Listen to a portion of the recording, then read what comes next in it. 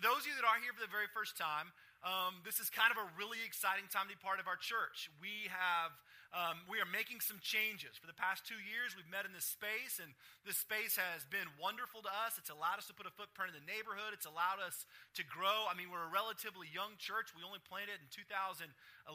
We've been in this building since 2012, and we've outgrown our space. And for the past few years, our leaders have really been looking hard, trying to say, God, where are you having us? Where are you leading us? We feel called to Oklahoma City in terms of the heart of the city. We don't want to move way outside of town, but space up and down this kind of area is really hard to find. It's hard to find space that we could afford or that was big enough to hold us. And so through a series of kind of months, we've been looking and just sort of gave up. We had run into all kinds of options, and those options had fallen through. And as I've been mentioned over the past few weeks, we finally just said, Lord, we're done. Like, wherever you are, we just want to join you, whatever that means. If that means we fold this thing up and shove it in a trailer and just go around town, fine. Whatever it is that you have for us, like, we want that.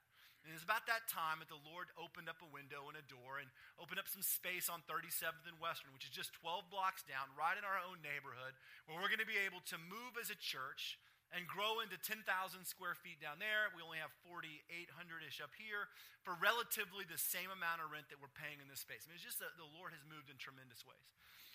But I was the last one out of all our sort of leader team, our elder team, to really buy in. And I really wrestled with it not because the space on paper didn't look perfect. Maybe it's because my faith is shallow or whatever. But the real struggle I had is trying to not be attached to the idea of moving or space or growth, but instead to really ask God, is this where you are? Right? It may make sense, but is this really where you are? And I wrestled deeply with the Lord, kind of asking God, if we're going to be a church that says we want to follow you, then you have to lead us, and you have to define who we are. And we can't just march down the street with our banner saying, hey, look, we've hit 100 and whatever people, and so we need new space, and we need new chairs, and we need new screens, and we're going to follow in the footprint of every other church. Like, that is not my heartbeat. My heart is just simply to say, Lord, where are you, and how can we be a part of that? So as I prayed and wrestled with the Lord, one of the things that came up was, as we cast vision for this, we have to cast vision about the church that we want to be. And it's not a growth strategy. It's not a series of things that are in church planning books to how to go from 100 to 500 to 1,000 to multi-services. Like, we have no interest in that. We only want to be faithful with the Lord is calling us to. And so as I started thinking about casting vision, I started thinking about who and what is the church that we are called to be. I mean, deeply called to be from Scripture. And it doesn't have strategies, and it doesn't have movements, and it doesn't end with 5 campuses and 11 services and all these staff people. It doesn't end with any of that. It just simply ends with what I believe to be a scriptural call for us, right, as a community, to be about surrender and about obedience and about growth. And for the past 2 weeks, we've explored those first 2 words. We talked about surrender, week 1. What would it mean if we surrender to the lordship of Jesus Christ, and as a church, we surrender to the headship of Christ? Not saying, what do you have for me? What expectations do I walk into my church and say, what are you giving me? I've got my kids in tote, or I've got my single thing into whatever it is, and so give me a ministry where I can feel like I plug in. And if not, I'm just going to go somewhere else, which is sort of our culture's drive with church, right? We raise our programs up our flagpole, and we try and attract believers from other churches so that we can say that we're growing. But the truth is, we're all just dissatisfied people moving around trying to find a place we feel a little bit more comfortable until 8 months down the road, somebody else offers something a little better and we move over there. We live in this consumer-driven church culture, and I deeply believe what Scripture teaches is something opposite. It teaches this idea of surrendering to the movement of God, saying, God, instead of walking into a church and saying, what do you have to offer me so that I will stay? Woo me with your programs and donuts and coffee and young people, and then I will plug my life in. But instead, walking in the doors and saying, God, how can you use me in this place?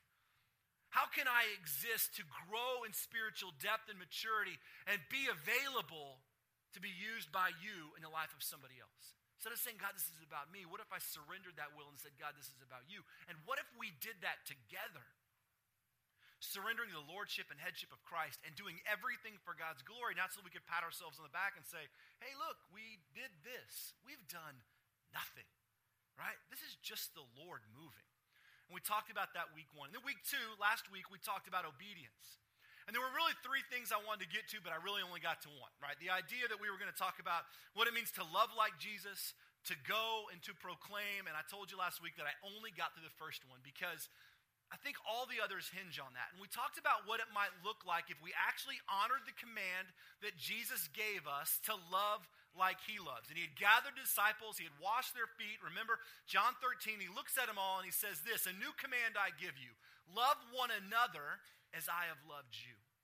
And we talked about what that might be if the church really existed to love not only each other but the world in that way, with that deep sacrifice.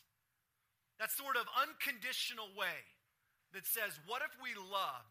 And not that judgmental, hypocritical kind of way that Christians love each other, where we secretly talk about each other behind our backs or behind each other's backs, dissatisfied about whatever life group's not doing this, or whatever Trev said about this, or whatever they did this, or how nobody ever called me back, or whatever dissatisfied thing we have. But what if we existed to love each other without condition, sacrificially? We explored that. And this morning, we're going to wrap up this vision and kind of put a bow on it by talking about growth. But not growth in terms of, size or space or buildings, but really growth in terms of spiritual growth. Because what I deeply believe what we see in Scripture is a call that we have got to be passionate about growing into spiritual, mature disciples. That all of us that have surrendered our hearts and lives to Jesus Christ have got to be passionate about growing as spiritually mature disciples. And we have to be passionate about making disciples. The 2 calls of the church. That we would grow in our relationship with Christ, and that we would be producing disciples. Disciples making disciples. Not converts, not attenders, not filling space, but making disciples. And so what we're going to look at this morning are what those 2 things really mean. What it would mean if you and I got really passionate and hungry about growing spiritually, like developed an inner hunger for knowing God's word and growing spiritually. And what if we truly desired to make disciples? And not just to have me stand up here and talk on Sunday morning and you bring your friends. That's not what I'm talking about. I'm talking about investing in the lives of other people, talking to them and leading them the way that Christ has led you. So this morning we're going to wrap this vision up by talking about that. We're going to be in 2 places. We're going to be in Philippians chapter 2, and we're going to be in Matthew chapter 28. But we'll start in Philippians 2, 12 through 13, because we're going to spend the most time on that first piece. Because I think that making disciples only comes after we've committed to growing as a disciple ourselves. And that's where most of us get hung up. That we have become spiritually content. And we become spiritually content, we become spiritually dead. So let's take a moment, let's pray, and then let's open up to Philippians chapter 2, and we'll kind of see what's going on here this morning. Lord, I thank you for this church. I thank you that it is a flawed, broken group of people, myself deeply included in that mix, that have just desired to know you. And Lord, I pray that that would never fade, that our heartbeat would be to know you more and to the world would know you, and that we would be a church that is committed to surrender and obedience and spiritual growth. That God, we haven't figured it out better than anybody else. We're not right and they're not wrong. God, we are all part of a unique gathering of followers of Christ, the church, big C. Like we are all connected through Jesus Christ. And so, Father, just help us be faithful to your call. Take a moment in your own heart as we get ready to open God's word and just ask him to teach you this morning or convict you this morning as we talk about what it means to grow and hunger, to be a spiritually mature disciple. Just ask God to teach your heart this morning.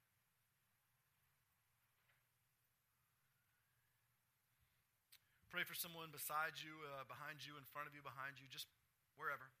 Just find them and think about them. Maybe you know their name, maybe you don't. Be in the habit of praying for other people. Just pray that God would move in them this morning, that he would teach their heart.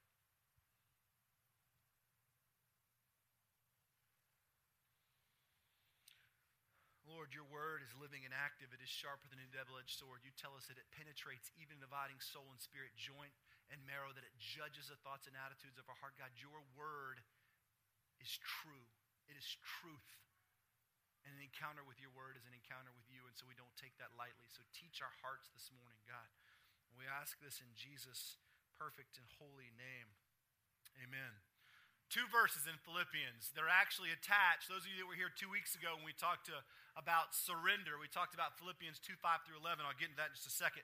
These are the verses that come on the heels of that. All right, so we're going to look at Philippians 12 and 13, and then we're going to jump over to Matthew here in a few minutes. But this is what we see, Philippians chapter 2, 12 and 13. Therefore, my dear friends, as you have always obeyed, not only in my presence, but now much more in my absence, continue to work out your salvation with fear and trembling. For it is God who works in you to will and to act according to his good purpose. So anytime you see the word therefore in Scripture, it is almost always a word that is connecting two trains of thought. The problem with that is that our modern day translations, we've added headers and all kinds of things in there, and we tend to break pieces of text apart that are actually meant to be together. And so that word therefore in verse 12 is actually a connector to what we talked about 2 weeks ago, Philippians 2, 5 through 11. 2, 5 through 11 says, if you remember right, that your attitude should be the same as that of Christ Jesus, who being in very nature God, did not consider equality with God something to be grasped, right? But rather made himself nothing, taking on the very nature of a servant. He humbled himself and became obedient to death, even death on a cross. And God exalted him to the highest place and gave him the name that's above everything. Remember those whole thing. That idea of having the mind of Christ and being in surrender is actually connected to verse 12. So because of that, therefore, in response to the fact that as followers of Christ, you are called to surrender your life to the lordship of Christ, that every knee will bow at his name, and that your mind should be like his, that we should be being conformed into his image and his likeness in attitude and mindset, right? Because of that, as you have always obeyed and do now, even in my absence, continue to work out your salvation with fear and trembling. Now, throughout history, there have been some folks that have said, oh, I've got a problem with this verse. What does it mean to work out your salvation, right? Does that mean that we have to work for it? Does that mean that we have to do something to earn it? I thought that the Bible taught that salvation was a free gift offered to us. I don't really know what to do with this idea of continuing to work out your salvation, so I'm just going to skip it and get on with some other things. Don't ever do that with Scripture. Scripture will never contradict itself. So ask big questions and read it in context. And when you partner that verse with what's happening in 2, 5 through 11, and you look at verse 13, which talks about it's God working in us, causing us to will and to act according to his purpose, and we realize that Philippians was actually written to believers, the church in Philippi. Paul is writing this letter to people that have already given their life to Jesus Christ. They have already surrendered their hearts to his lordship. They have been saved and redeemed. And now he's telling them that in response to that, in response to that their attitudes and mindset should be being conformed to the image of Christ, continue to work out your salvation, that which you have already been given.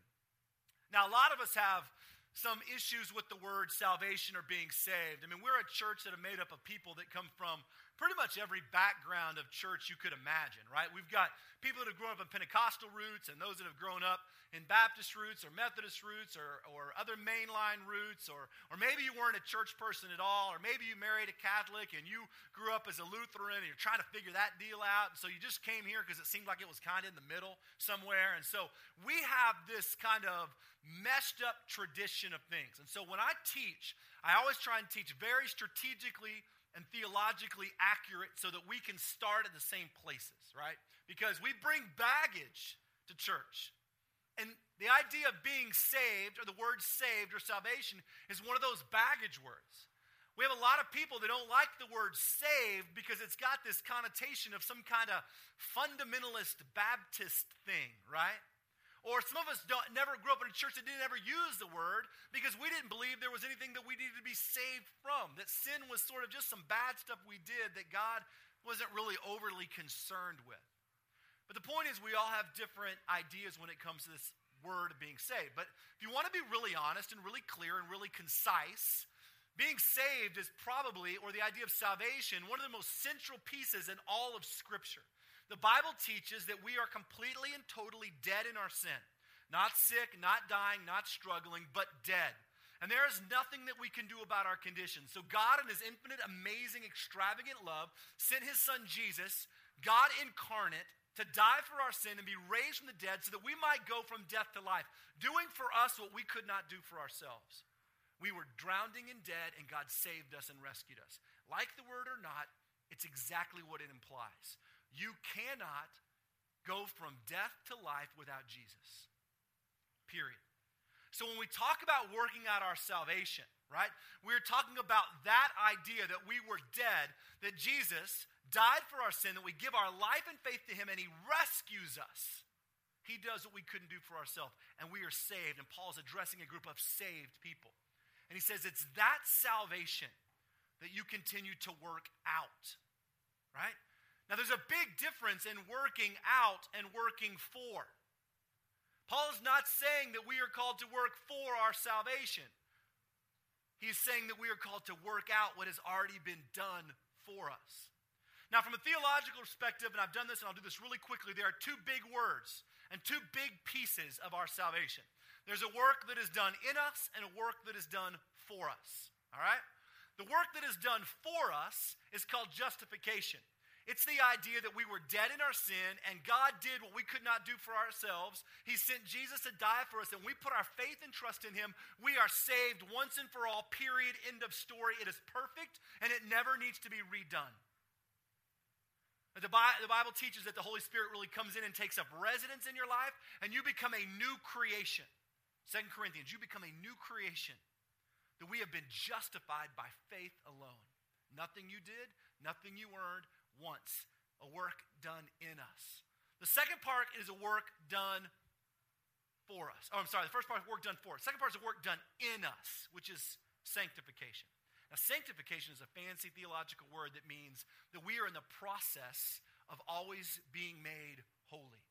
And remember, holiness in Scripture is not perfection, it's being set apart. We are always in the process of growing in the image of Christ, growing into followers of his. It never ends. Justification happens once, and it happens for us. Sanctification is an ongoing process that happens in us continually. We were created to grow in Christ. That once we are saved, we are created to grow. And we are called to continue to work that out. Most of us have become so spiritually content with our existence that we just exist. Once we give our life to Christ, church becomes a habitual part of our activity.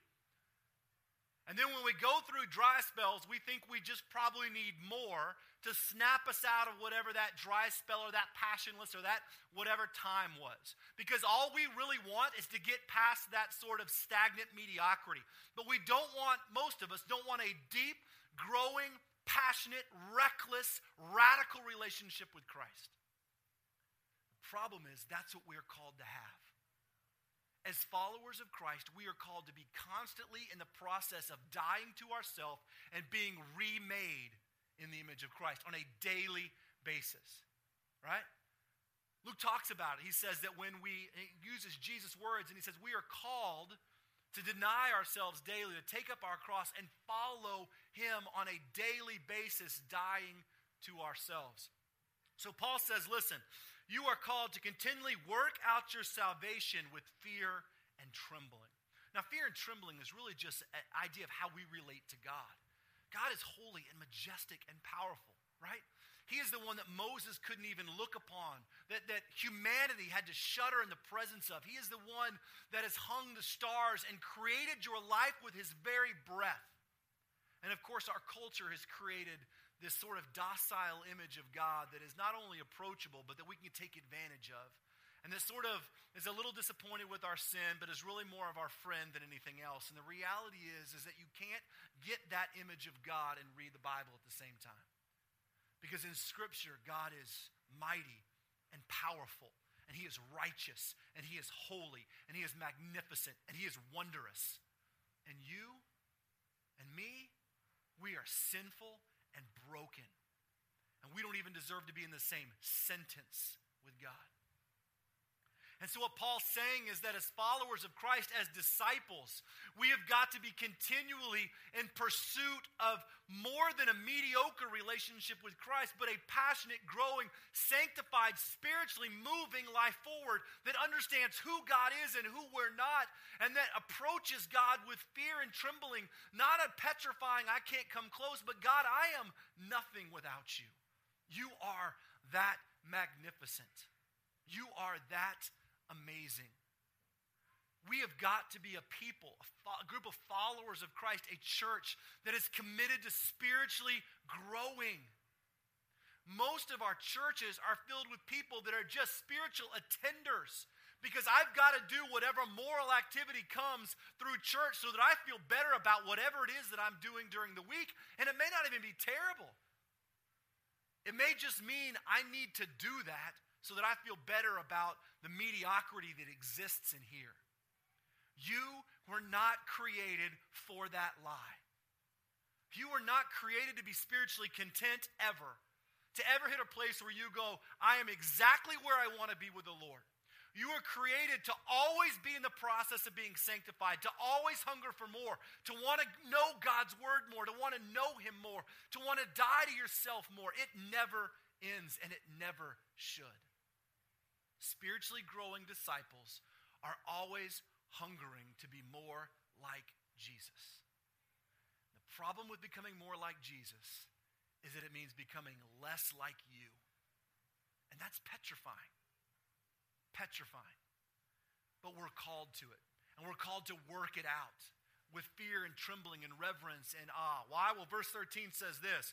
It says, because it is God who works in you to will and to act according to his purpose. Now, I find this amazing because when you're saved, God doesn't just step into your life and do something radical for you and then say, okay, now go grow.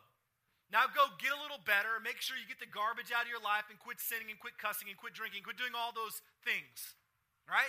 And once you figure that out, then you'll be a little bit happier. Make sure you stop by Mardell's once every other month and in a moment of desperation, try and buy a Beth Moore or Max Lucado book to fix your spiritual life, which is what most of us do when we feel dry and stagnant. We drive to Mardell's and we scan the aisle to find some kind of Debo that will fix me. It's not what we're created for. What verse 13 says is that once we give our life to Christ, his Spirit dwells in us.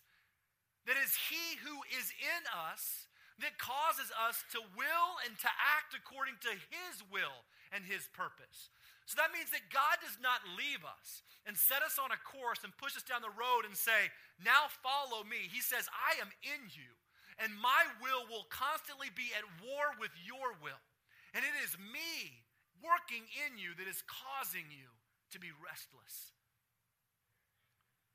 That it is my will in you that is causing you the uneasiness, the tension, that constant tension you face in your spiritual life over your financial world or over whatever relationship you're in is not because you feel bad. It's because the Lord is active in your life and he's causing you to will and to act according to your purpose, and it's rubbing up against everything that you feel comfortable with. And I love that. I actually hate that, but I love that, right? Because God has not set me on a path to just say, okay, Treb, go and figure it out now. But he says, I am constantly in you. I dwell in you. And I'm causing you to will and to act according to what I want. And when you don't, there will be tension and restlessness and a lack of peace in your life. And I will not relent. So if you're feeling those things, you can rest assured that your purpose and your will are rubbing up against God's purpose and his will for you. That's what Paul's saying.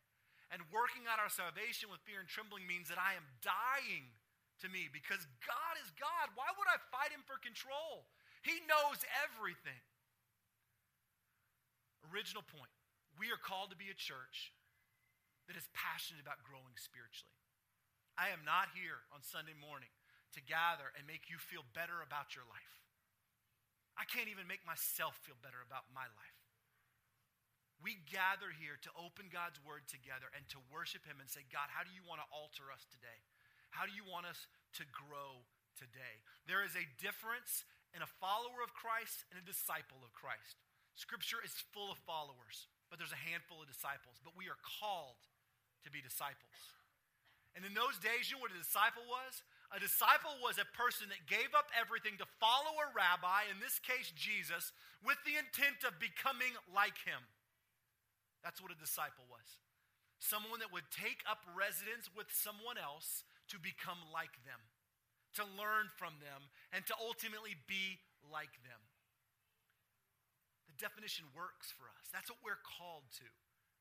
To not create a gathering of followers that feel good about our existence, and that's the only reason we show up, but instead to be a group of people that want to become more like Jesus. Because that's what he calls us to. But it can't end there, right?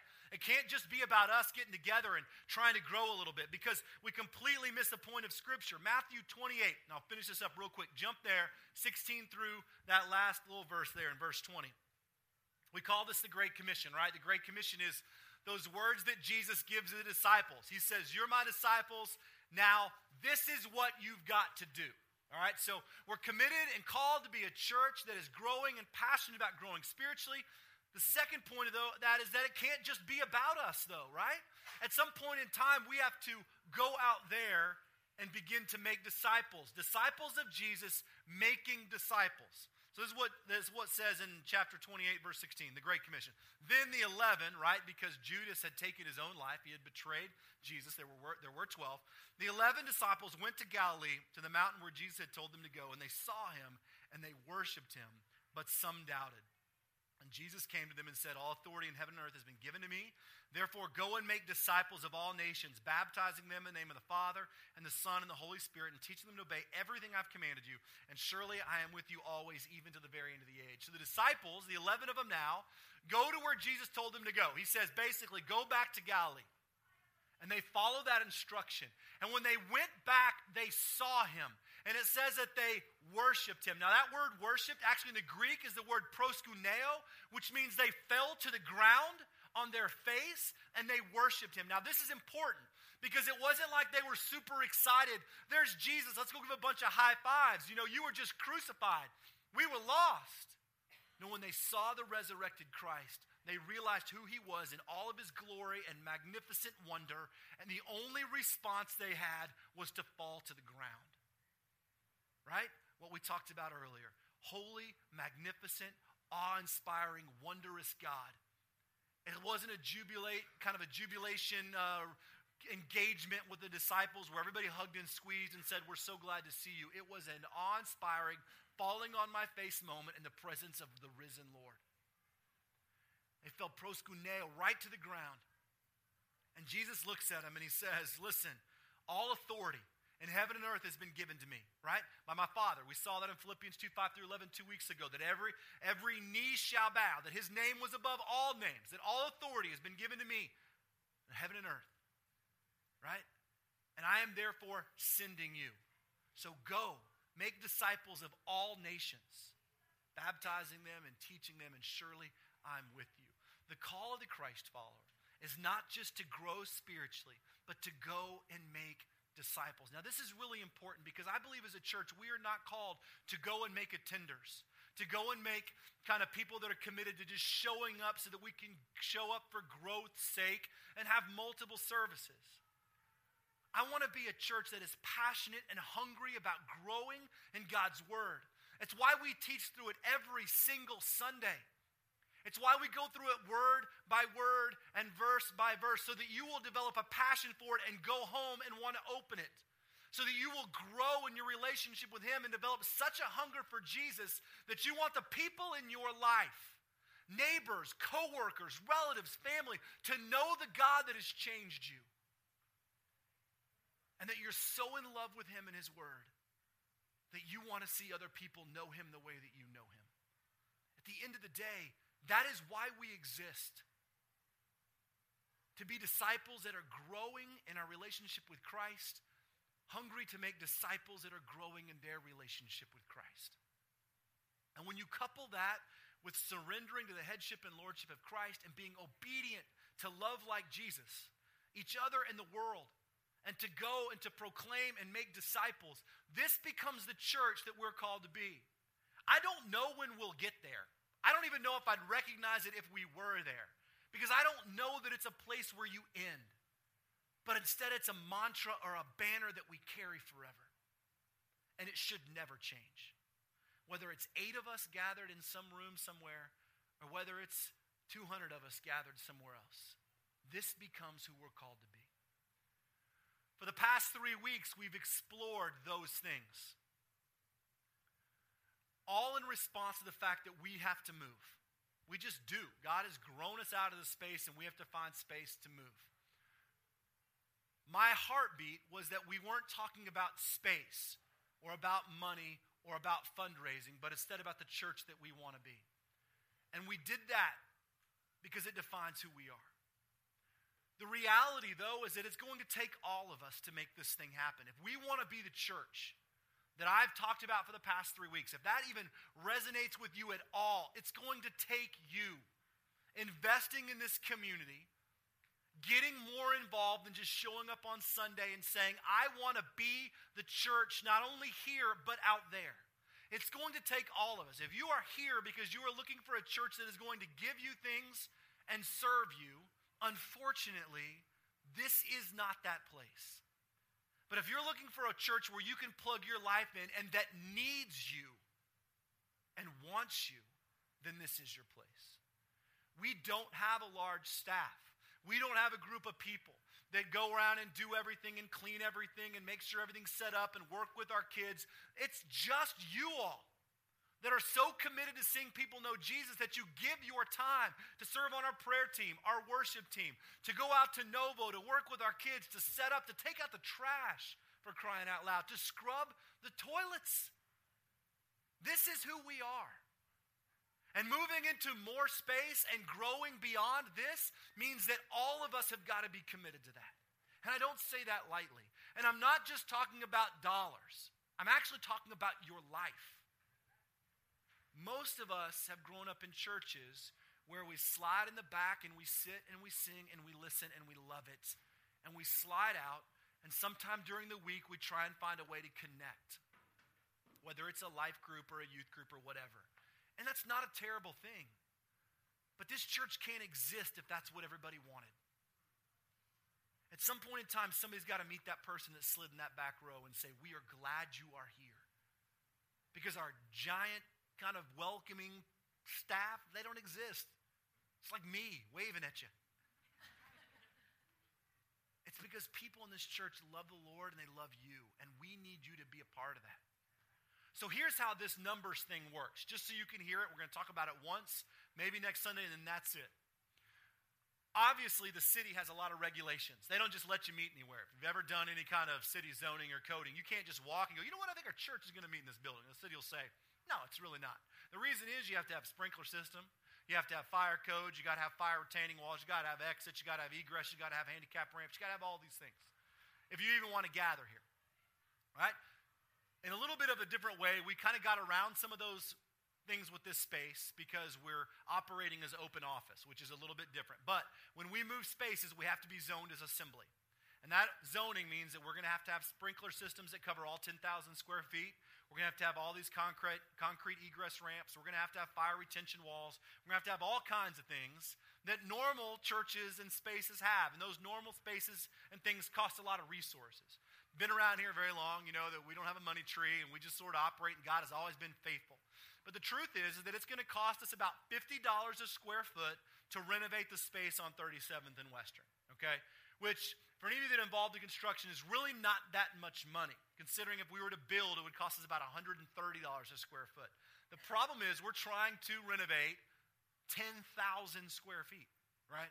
So when you do the math, that means that at the end of the day, we are trying to raise $500,000 to be able to move this thing into a place where we can go and grow and be a launching place to love our neighborhood and to take the gospel out and make disciples.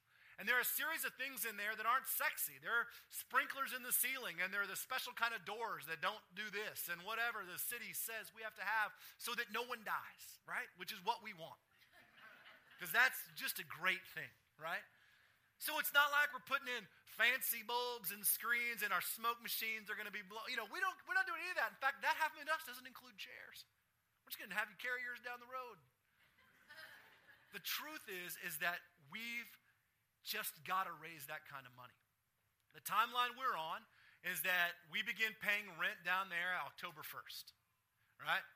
We don't have the luxury to pay double rent, so we're starting this construction process quickly, and there's going to be a weird time in the middle where maybe we go to a middle place to meet because we're not paying rent in both places. That's a lot of money. But what we're asking this community to do is to think about how you and your family can support this move financially and with your time. Because it's not going to be enough just to go, here's my $100, right? I need you. I need you to volunteer with our kids. We're going to be giving you all kinds of opportunities to sign up for those things. I need you. And I don't just need your token check, right? We need you to put your life into this church. Here's what I'm asking. I'm asking for all of our kind of members and regular attenders. I'm looking for 95% of our attenders and members to give something. If you are here for the first time or the first 50 times, we don't expect this of you, right? But if you call this place your home, if this is where you are fed and where you're growing, we're asking you to give something. And to give more than maybe you thought you were capable of. To actually sacrificially say, God, I believe so much in this church that I want us to be able to launch from that place, right?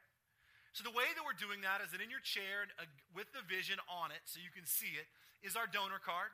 The donor card really is a way for you and your family to take this home this week and pray about it. And just say, God, what do you have for me? All right, what do you have for us? Here's the idea. We begin paying bills on that construction in October. So we love you and we're excited, but if you want to spread your $100 gift out over 3 years, we need it kind of quicker than that. So the reality is that we're asking people to do two things. We're asking you to give a one-time gift or to give that gift in monthly installments between now and the end of the year. So over the next 6 months, basically. So if you say, look, my family and I, we are committed to giving $600.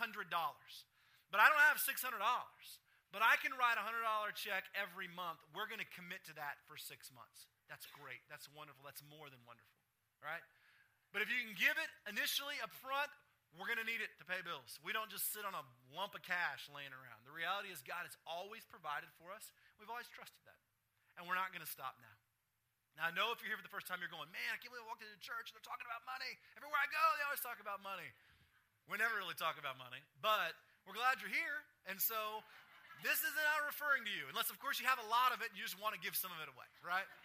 Then no one's going to go, oh, we don't want it, keep your, oh, okay, that's great. So here's the thing. We'd love for you to bring those back next week or mail them in if you're not going to be here. We're trying to gather exactly where we're going to be by the end of August so that we know what steps that's going to require of us after that. We really are looking for 95% of our members and regular attenders to give. It's astronomical. No church, I've worked at 4 of them, and no church would ever expect more than a 50% return, ever. I think that's ridiculous. I think that if we believe in this church together, we're part of this community, then we all should just be involved in it. So, as I told you the past 2 weeks, hopefully elders have gone around and visited with a lot of our members, and if you haven't gotten called yet, you should be getting called this week to share this vision with you personally, to go through the renderings, to show you the pictures. In the back of the room, you'll see renderings, and you'll see a construction layout, and you'll see the classrooms for the kids, and you'll see stuff that's going to happen. I invite you to drive by on 37th and Western. It's 10,000 square feet on the north side of that sort of long stretch of property that was Hoffman's Furniture. It's a giant building next to the United Methodist Church. Get out in the parking lot, look in the windows, pray over it. We're going to be having a series of prayer meetings and gatherings down there in the months to come. But stop by there. Look, imagine our church being in a place that we could do really great things with kids for our neighborhood, that we could live out our missional call together. So that's my hook about money. Because really at the end of the day, that's not what this is about. But unfortunately, everything that we do is attached to it on some level. And so I ask you to just take the idea of surrender and obedience and growth and apply it to your financial life and see how you might be able to come along this journey with us. Like I mentioned, we love to have those back. next week. Bring them with you. Put them in the offering box. You can mail them in. I'm going to be sending a message out in the city that will attach the PDF of the donor card. You can give online if you're part of the city. There is an account. You just have to select the Everything New account, and you can give online. If you want to do that, you can even set reoccurring payments if you need to.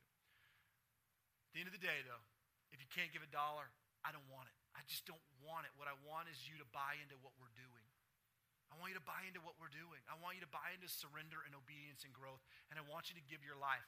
The next 2 weeks, people are going to stand up and say, we need people on our prayer team. If we're going to have a new kids ministry, we need people to help us. We're going to start doing youth ministry. We need people to get involved with that. This is where we need your life.